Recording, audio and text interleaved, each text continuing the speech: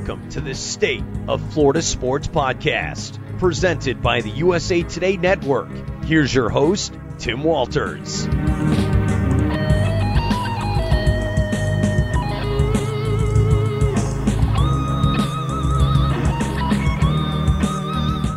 Cameron Smith had one heck of a 2022.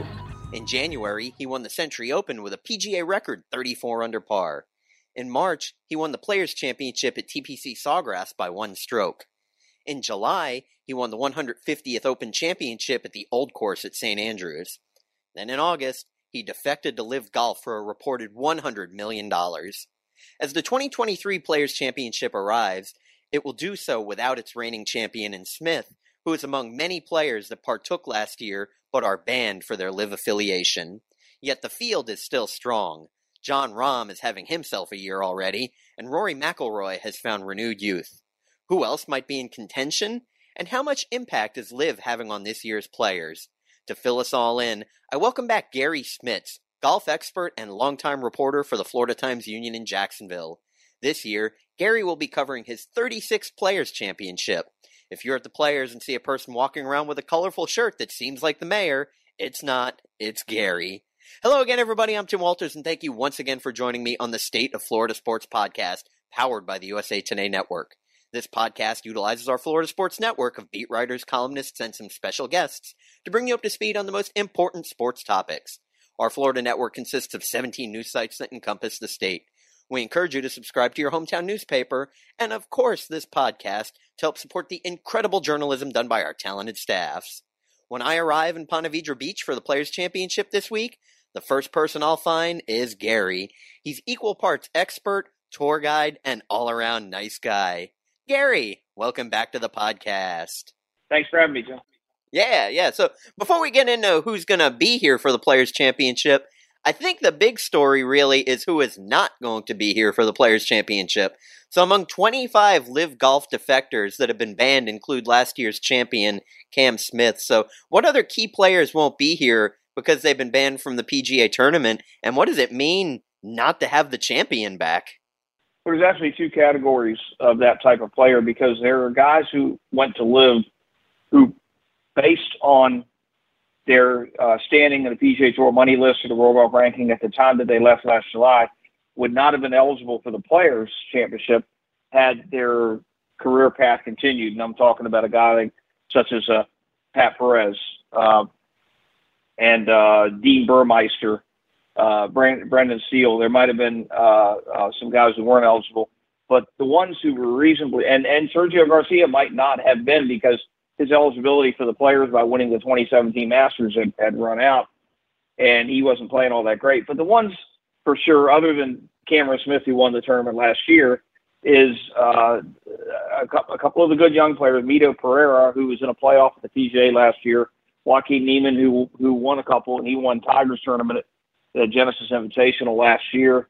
You would not have had Patrick Reed. He would have been eligible. You would not have had, obviously, Dustin Johnson is probably, outside of Cameron Smith, outside of your defending champion, is the biggest name they won't be here. It's sort of disappointing because Dustin Johnson took a while to get acclimated to throttling his game back to the Players' Stadium course, because you can't just indiscriminately bomb it all over the place out there. And he had run off a series of top 10 finishes in the Players, and I had hopes for him winning this one day, because he learned how to hit iron off the tee when he had to. Abraham Answer is another guy who had a couple of good Players' Championships and whose game was suited to this course. And, and then you had some veterans, Louis Oosthuizen of South Africa, who had played this tournament well in the past. Charles Schwartzel had not really played well here, and there have been times when Charles Schwartzel won the Masters in 2011, had been eligible with the Players and opted out, decided not to come over from South Africa. But you know what? For every LIV guy who's not here, that's opened the door for another younger player coming off the current FedEx Cup points list. And I think if one thing we've seen the PGA Tour season, it's obviously been the domination of Jon Rahm and a little bit of a cup behind him, Max Homa, is that we have gotten an awful lot of really good young players. And last week was a great example Eric Cole, who's a 34-year-old rookie, almost won the Honda Classic, lost on the final hole or in a playoff to Chris Kirk. You had a young man named Taylor Montgomery, who's been playing pretty good. You had Davis Thompson, who's from up the road here at Sea Island, who was in it with John Rahm at the American Express Championship, what we like to refer to as the old Bob Hope, and he was with him until about 3 or 4 holes left. So, they're still good players. They might have to replace 15 or 17 of these guys who would have been in the Players' Championship, but they're getting replaced by 15 or 17 pretty good guys, and more importantly, they're hungry. Yeah, you had a nice story up on the Times-Union's website, Jacksonville.com, this past week about Cameron Smith, the absentee champion. So we want people to go ahead and go read that, but can you give us a little tease or nugget about what your story was about? Well, it's kind of difficult to write about the defending champion without getting his thoughts on what happened that week. So it's basically a recap of how he won that tournament, which is one of the more unusual 66s that I've ever seen, especially to win a tournament. He birdied his first 4, 5 of his first 6. Then he had 3 bogeys in a row in the middle of the round. Then he had 4 more birdies in a row towards the end to take the lead, a 2-shot lead. And then he bogeyed 18 when he hit in the water, and it was a great bogey.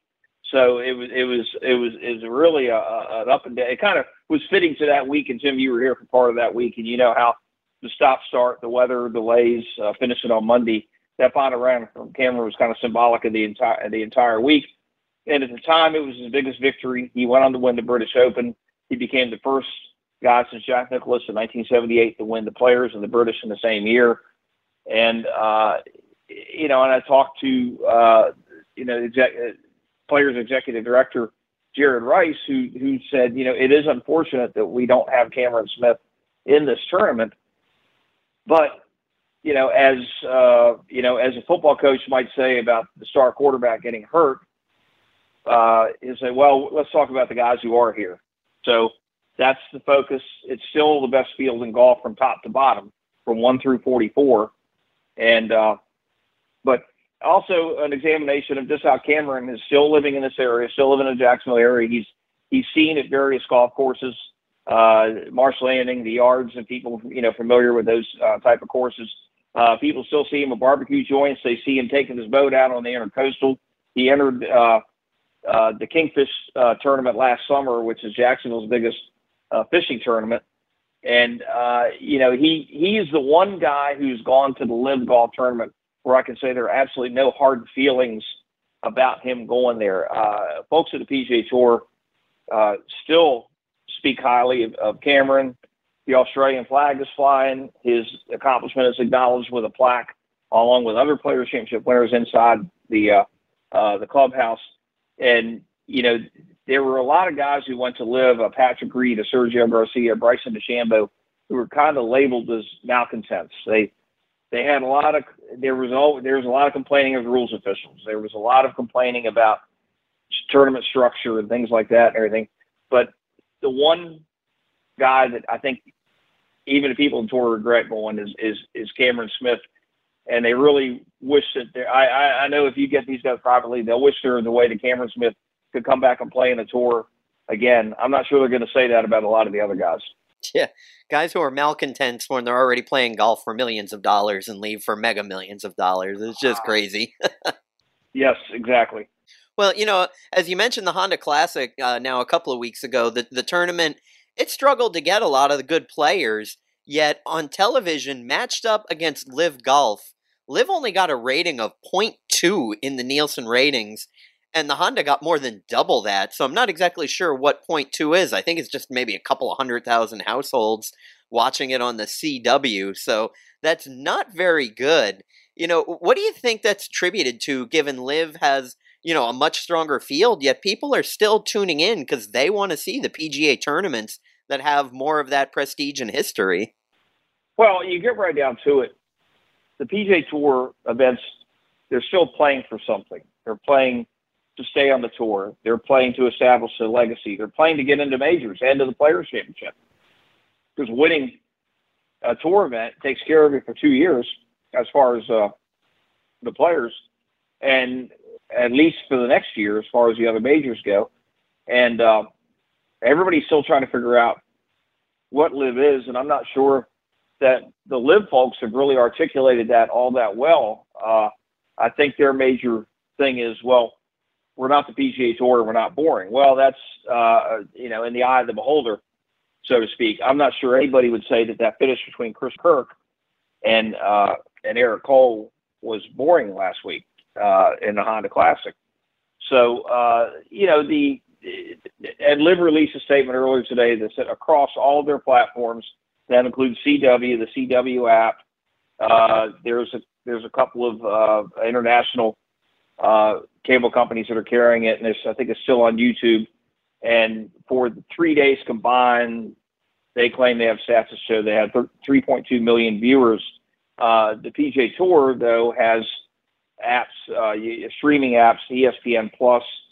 They got a deal with Amazon Prime, obviously Golf Channel and NBC, and their numbers would be much bigger. I think the Tour is not even going to bother to respond to that because it's pretty ludicrous. All I know is, and this is certifiable, the program after LIV on Saturday was America's Funniest Pet Videos, and that got a higher rating. I think that tells you all you need to know. And you're right. The LIV Golf format, I did a little breakdown of it a couple of weeks ago. They're basically these 4-man teams. They've given them goofy team names, hoping that they would be like sports teams.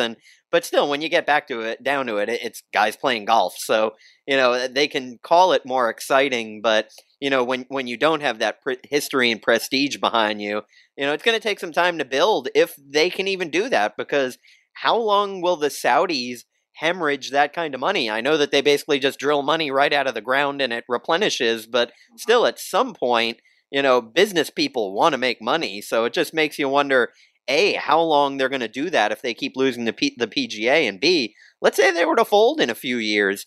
Would the PGA allow some of those players back after a lengthy year, 2 years, 5-year suspension? So that'll be interesting to watch too. There would have to be some repercussions for that, because I've already had individual PGA Tour players tell me that they would not take very kindly to the fact that they did not chase the guaranteed money. And the purses are one thing on LIV, but the stars got front money as much as $100 million in the case of a Cameron Smith or a Dustin Johnson or a Phil Mickelson, and they would not react very well if the Tour just let these guys come back and play immediately, because all that meant is that they took a 2 or 3 year vacation, however long it lasts, and got the big bucks, which is appearance money, which appearance money technically is against PGA Tour rules. You're supposed to earn what you get through your play on the golf course. And I think, and you are correct in saying that no matter how much money you have, and even if you have so much that it's monopoly money, you're going to want a return on that investment at some point. Okay. And they're not getting a return on that, and nobody knows if they ever will. What's might actually hasten that departure is the LIV antitrust suit that was filed in the Northern District of California, and the Tour countersued LIV. The Tour has won a series of court battles out there in the preliminaries to this. The Saudi Public Investment Fund, which funds LIV Golf, which is an official government agency of the Saudi Arabian government, and it's run by a member of the Saudi government, a Saudi citizen. They have ruled that they have to give depositions, they have to give documents and discovery, and that they're going to have to testify in some manner. And I've talked to a couple of people at Tour who believe that the Saudis are going to be so concerned about opening up their intergovernment workings in regards to this public investment fund, they might not want any parts of this. And that lawsuit may go away. They just may drop it just to avoid having the inner workings of the Saudi government exposed to the U.S. legal system. So that's another thing we're going to have to watch. But I think all of this is maybe 2 or 3 years down the road. And we'll have to see. In the meantime, the major thrust of LIV Golf right now is to get recognized for world golf ranking points, because some of those guys are dropping like a stone. Now, Cameron Smith is still 5th in the world down from 2 after he won the British Open. Abraham Ancer was in the top 20. But you've got Dustin Johnson is out of the top 50 now. I believe Patrick Reed is hovering around the top 100. And the governing bodies of the majors have said that these guys will be allowed to play in the majors as long as they qualify. Okay, well, if they're not getting in by winning PGA Tour events because they're not in the PGA Tour, and there's only a handful that are eligible for majors by winning other majors. For example, Cameron Smith is in all the majors. He's in the British Open for life by winning that, and he's in the other majors for 5 years. Well, when that kind of stuff runs out, if you don't have a top 50 world golf ranking, which is kind of the threshold for this, you're not going to get in some of these majors. The trade-off is going to be that they're going to have to probably ditch a couple of competitive things that they do. They're probably going to have to go to 72 holes, and they're probably going to have to get rid of the shotgun start. They've used some people in the World Golf Ranking Board consider that a competitive disadvantage because if you're finishing on an easy hole and the guy you're tied with is finishing on one of the hardest holes, that's a competitive disadvantage as opposed to both of you finishing on the same difficult hole. So they're going to have to make some compromises. They don't appear willing to do that. They want to be recognized for World Golf Ranking points, but there are some requirements for a tour, any tour, on an international basis to get those points, and there's got to be a structure. The other thing is there has to be an open qualifying. And right now, the best anybody can figure out about how you qualify for the LIV Tour is if your agent has Greg Norman on speed dial. Well, mine doesn't, so... Oh, wait, I don't have an agent, so... Well, LIV, it's just such a weird thing because people are so interested in it. We know by tracking the metrics, people read every story that we write about it, yet the second the golf begins, nobody watches it. So it's just bizarre. We'll keep our eye out. But now let's talk about PGA. Let's move away from LIV because we do have a great tournament here in Ponte Vedra Beach, TPC Sawgrass. Beautiful place. And, Jon Rahm, he's currently the number 1 ranked golfer in the world and, easily among the favorites to win this year's Players' Championship. So aside from him, who are you looking at right now whose game is such that you're like, that's a guy who's going to be in contention on the 4th day? Yeah, well, by the way, Jon Rahm is human because as we're speaking, he just finished the second round at Bay Hill with a 76 after shooting 66 in the first round. But as a measure of his domination, he's had 6 starts this year, all of them in the top 10. He's won 3 out of the 6. His worst tournament so far this season is a tie for 7th. That's his worst. Okay, he leads the tour in scoring average. He leads the tour in putting. He leads the tour in greens and regulations. And just to show that he's just showing off here, he's 10th in the tour in scrambling, which is the number of times you make par after missing the green. So he's hitting more greens than anybody. He's making more putts than anybody. And guess what? If he does miss a green, he's getting up and down as good as anybody out there. He's first in par 3 scoring and first in par 5 scoring, which I've never really seen before. Now, the tour has a lot of statistical categories, and I want to just mention this one before we move on to other players. They have a lot of statistical categories, maybe 60 or more, putts inside 3 feet, putts inside 10 feet, things like that. What's your percentage of hitting the green from the right rough and the left rough is. So there's a lot of data there. Jon Rahm is in first place in 23 statistical categories on the PGA Tour this season. And he's in the top 10 in 41. Unbelievable. That's Tiger-like right there. If anybody doesn't really want to say it, I'll say it. That's Tiger-esque. That's pretty darn good. So who else are we looking at then, Gary? Well, I think the obvious one is a guy that John has gone toe-to-toe with in a couple of tournaments this year, Max Homa for the U.S. He won a 7th tournament recently at the Torrey Pines. And, Max is second on the FedEx Cup behind Rahm. He's second in money behind Rahm, and he's 7th in the world. So he's a major championship waiting to happen, and I think he's got the game. And he's a very quick study on this golf course. Rahm has played this tournament well, except for a couple of mishaps in final rounds. Max Homa missed his first cut, and then last year he got into the top 15. So he's a very quick study on this course, and he's got the really good all-around game. He's not the longest. He's not the straightest. He's a great combination of about every skill you would need. which is what fits in on this golf course. I think also you might have to watch the 2019 champion, Rory McIlroy, who, he's among the favorites everywhere he tees it up. Scotty Scheffler, who won at Bay Hill last year under very difficult conditions. And by the way, Bay Hill conditions are going to be tough as the week goes on. The scoring is not really lights out there. And I had a chat with Smiley Kaufman, a former tour player, who we're going to do something on. He's a new NBC Golf Channel announcer, doing very well. And he threw out his personal favorite is Patrick Cantlay. And Patrick Cantlay is kind of like a Max Homa type, where you not one single thing springs to mind that he does outstanding, but he does everything well. And that's exactly what you need to win on this golf course. All right. Well, make sure you find Garry's story, which will have all of the field, again, at Jacksonville.com, the home of the Florida Times-Union. So, Garry, let's talk about the course, because you have a hole-by-hole breakdown of this. And, of course, maybe the most famous is one of the shorter holes, but one of the toughest, number 17. So tell us about TPC Sawgrass as you know it, and, just give us a breakdown of what people should expect this year. Okay, well, this is the 42nd Players Championship at the TPC Sawgrass.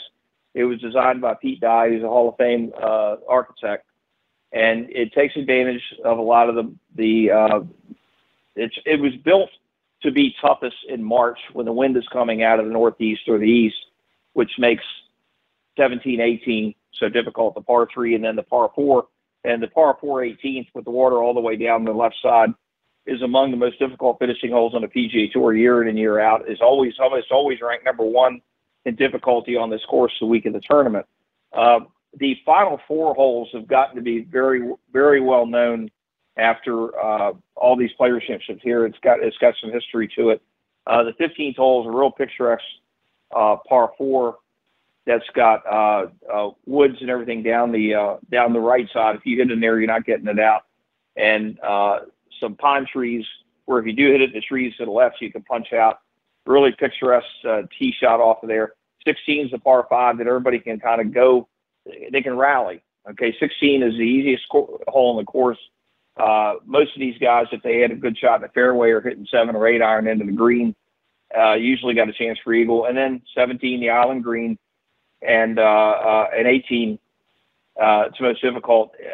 They have tried to spruce up a couple of holes or make them difficult, and they've actually put some fan areas. They want some people to kind of see number 8 and 9. 8 is a long par 3, the longest par 3 on the course. They can set it up about 240 yards if they want to.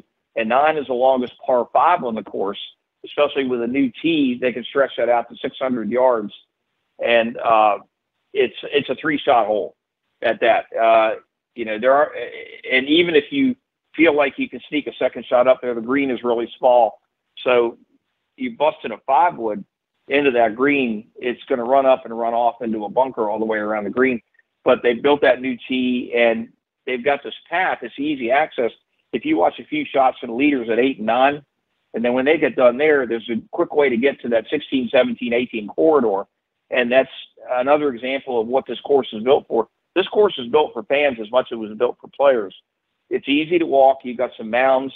You can always get a good view. If anybody's ever been to Augusta National for the Masters, the crowds get so much that there are some holes where you really, unless you're 6'7", you're really not going to get a heck of a view up. But the stadium course, no matter how big the galleries are, there's some place you can move to get a view of whatever shot you want to see. And another area that I think fans should go to, they should try 11 and 12. 11 is a par 5 that's reachable. The second shot's got to go over water, and 12 is a drivable par 4 that they renovated a little bit in 2017. And it's about a 300-yard hole. There's a little bit of water left. But I've seen guys hit hybrid that 300 yards. That's how good they're getting nowadays, by the way. So that's a couple of spots I would go to. And the main thing about this course is its natural defense is going to be the wind. And I saw an extended forecast that might be a little scary for the players who have already seen it or will see it. But there's going to be a little bit of the front schedule to come through here next Friday might have a little bit of rain, not the rain that we had last year. They're not calling for that. But Saturday and Sunday is going to be in the mid-50s and windy, and there will be some carnage. And if that's your thing, if you like to go to the car races to see the wrecks, and if you like to go to 17 to see the equivalent of the wrecks on that, then next weekend might be the time to either pull up a chair or come out here and watch. Yeah, you mentioned the rain. I mean, last year when I was up there, I felt there got to be a point where I needed a canoe to get from one hole to the other. That's how much it rained. How does this course fare and drain as far as that goes? Because if it does, let's say even if you have a quick downpour, how quick does this course get into playable conditions again? That used to be a problem before it was renovated in 2007. The tour pretty much scraped the first couple of feet, 18 inches off of the playing surface, and got put down some new sand, and it drains very, very well. And there was a round in 2005, where the first groups were on the fourth hole, and it rained so hard that they actually wiped that play out, and they couldn't get back until the next afternoon. Now, I've been told by the agronomist that if you get a similar rain to that in the second round of 2005, it would drain, and they would be able to send guys, if it stopped, they would be able to send guys out in 90 minutes to start warming up. So, the only issue now is if there's any kind of electricity in whatever system is coming through, just for reasons of safety, they have to be overly cautious about that. But the course drains very, very well. It didn't before. And that's one of the things when they built the new clubhouse, they completely renovated the golf course. When they went from March 2006 and the end of the March era, went to May, and now we're back in March. But draining is one of the least of their problems these days. If there's one lesson that Caddyshack has taught us all, don't golf in the lightning. Yeah, exactly. Yeah. So, over the past couple of weeks, you did a ranking of the first 48 Players' Championships. This year's going to be 49, and next year is a big milestone at number 50. You ranked all 48, and this is going to be your 36th, so you've covered 35 of the prior 48. I don't want to give away who number 1 or 2 was, but, I just want to talk about the process of how do you break that down and rank these things as such? Because, it's got to be hard looking at 48, and I'm sure there are some that were not spectacular and some that were great, but that seems like a daunting task. Well, you want to say you rank these according to the quality of the fields, but that's going to be the same every year. It's going to be the best. What I did was I started out with, what was the nature of the Sunday finish? Was it close? Was it compelling? Were there multiple guys in the mix going to the back nine? More importantly, coming to the final 3 holes. The other thing was any extraordinary shots that kind of defined that tournament. I'm thinking Craig Perks in 2002, who chipped in for eagle at 16, made a birdie putt at 17, and chipped in for par at 18 to win. I'm thinking, Tiger Woods' putt at 17 in 2001 on Saturday. That was every inch of 60 feet. David Love's shot in 2003 off of the right pond straw on 16. He had a 6-iron and put it on the green and made that putt for eagle. And then, of course, Ricky Fowler's finish in 2015, where just to get to the playoff, he had to play the last 4 holes at 5 under. And then I also looked at some unusual circumstances regarding weather. Let's say 1979 is long considered to be, when it was a Sawgrass Country Club across the street, was long considered to be the worst weather week in history in terms of wind. On the weekend, the front came through on Friday, and the weekend, mind you, best players in the world, and then there was a cut. Now you got 70 guys who are really playing pretty good, and 14 of them did not break 80 on Saturday, and 25 did not break 80 on Sunday. And there are only 2 scores under par all week. Jack Renner with a 71 on Saturday, Tom Watson with a 71 on Sunday. Then you had, I took things from a historic nature where, like Jack Nicklaus winning his 3rd Players in 1978. Jerry Pate winning the first Players in 1982 to be played at the Stadium course and the whole thing with him throwing Dean Beeman and Pete Dye into the pond, and then jumping into the pond after them, and then with a nod to the hometown heroes, Mark McCumber, you did a very good podcast with Mark last week. Mark being the first Jacksonville native to win his hometown event, followed in 1999 by David Duval winning that. And so there's a lot went into it, and I hope everybody, and you know what, if people disagree, especially when we get to the top 10 on Sunday, if they disagree, great, I want to hear from you. I want there to be discussion, and I really can't wait for somebody to like email me and say, what the heck do you mean that tournament was number one? I went to this tournament 27 years ago, and that was the greatest golf tournament I ever saw in my life. That's what I want. I want to spark some conversation and some 19th hole talk, and I think we did that. But you know what? You got to in this day and age, you got to start out with boring, and that was at the bottom of the list, and it's already been published. And I'll never forget 1997. Steve Elkington, a very nice man, a major champion, won this tournament twice. He led wire to wire, won by 7 shots, and his closest competitors on Sunday were the immortal Scott Hoke and Billy Andrade.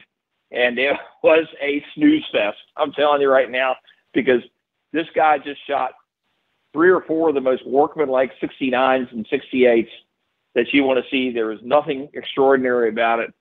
And I'm sorry, Steve, that was a great victory for you in 1997, but it put people to sleep.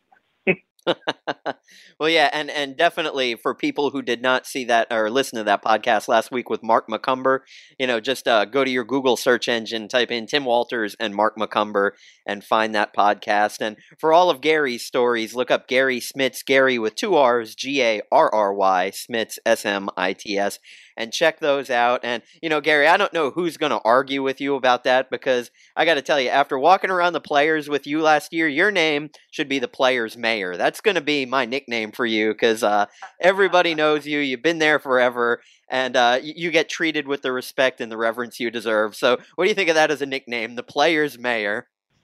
Boy, I tell you what, I swore I'd never run for office. So, but if you're going to make it an appointed position, I suppose I'll have to accept it. And, look, it's a great event. It's come to define, before the Jaguars came here in 1995, this was the biggest sports event in town. And then, of course, for its time of year, it certainly is. And everybody embraces this. It's a nice little party. There's a lot of that has grown over the years as well, outside the ropes.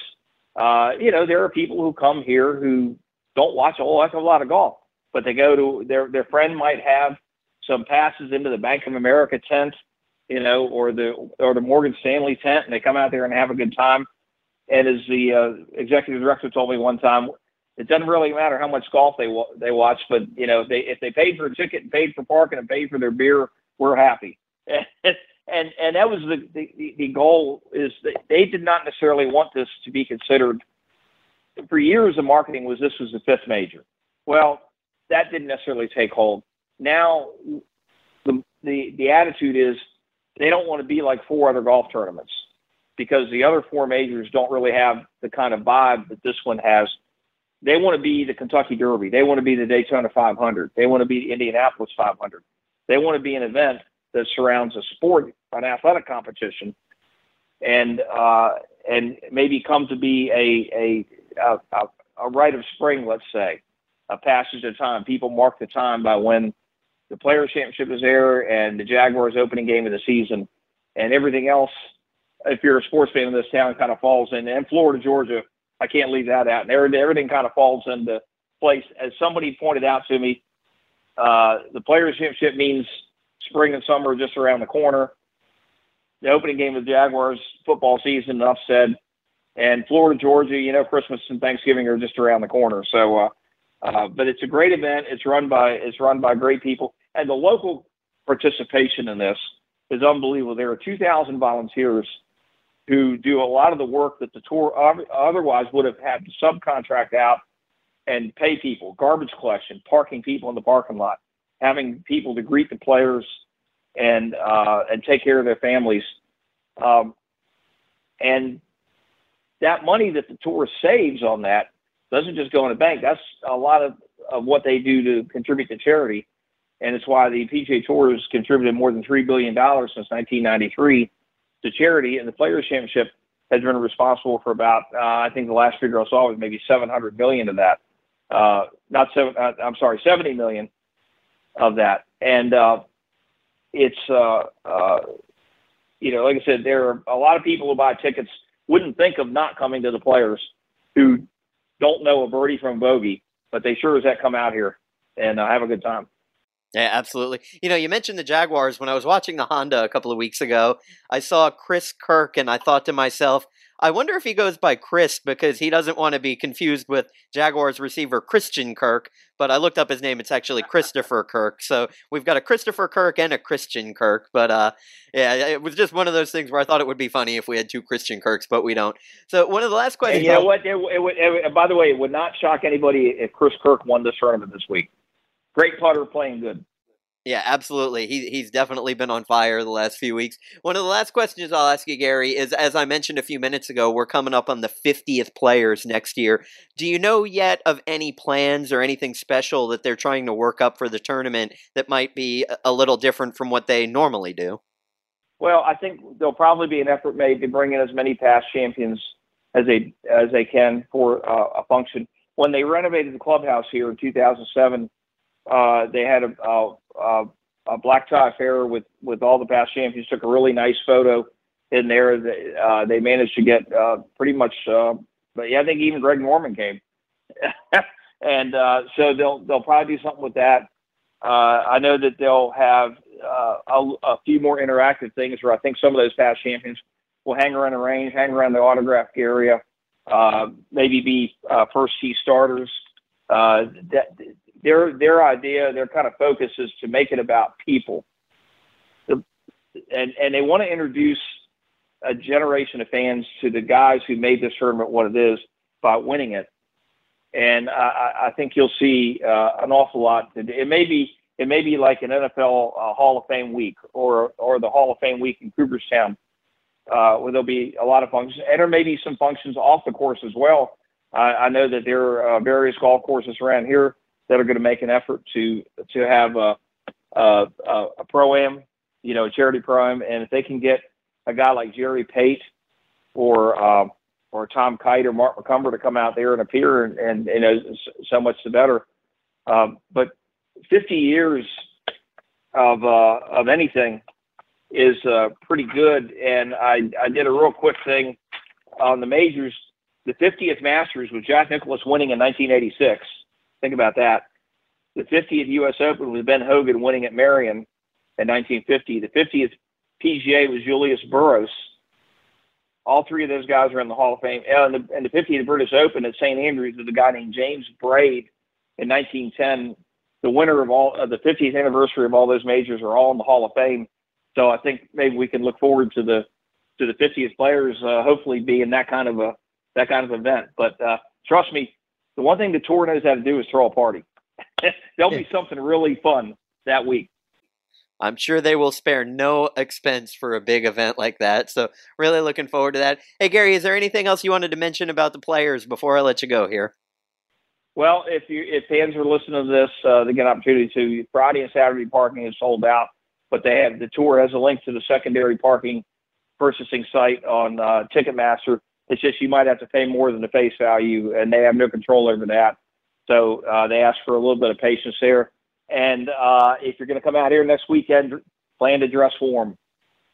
I know we've had a string of 80-degree days here in Jacksonville the last 2 or 3 weeks, and people may have put the woolen hats and the scarves and some of the heavier jackets in the closet and everything.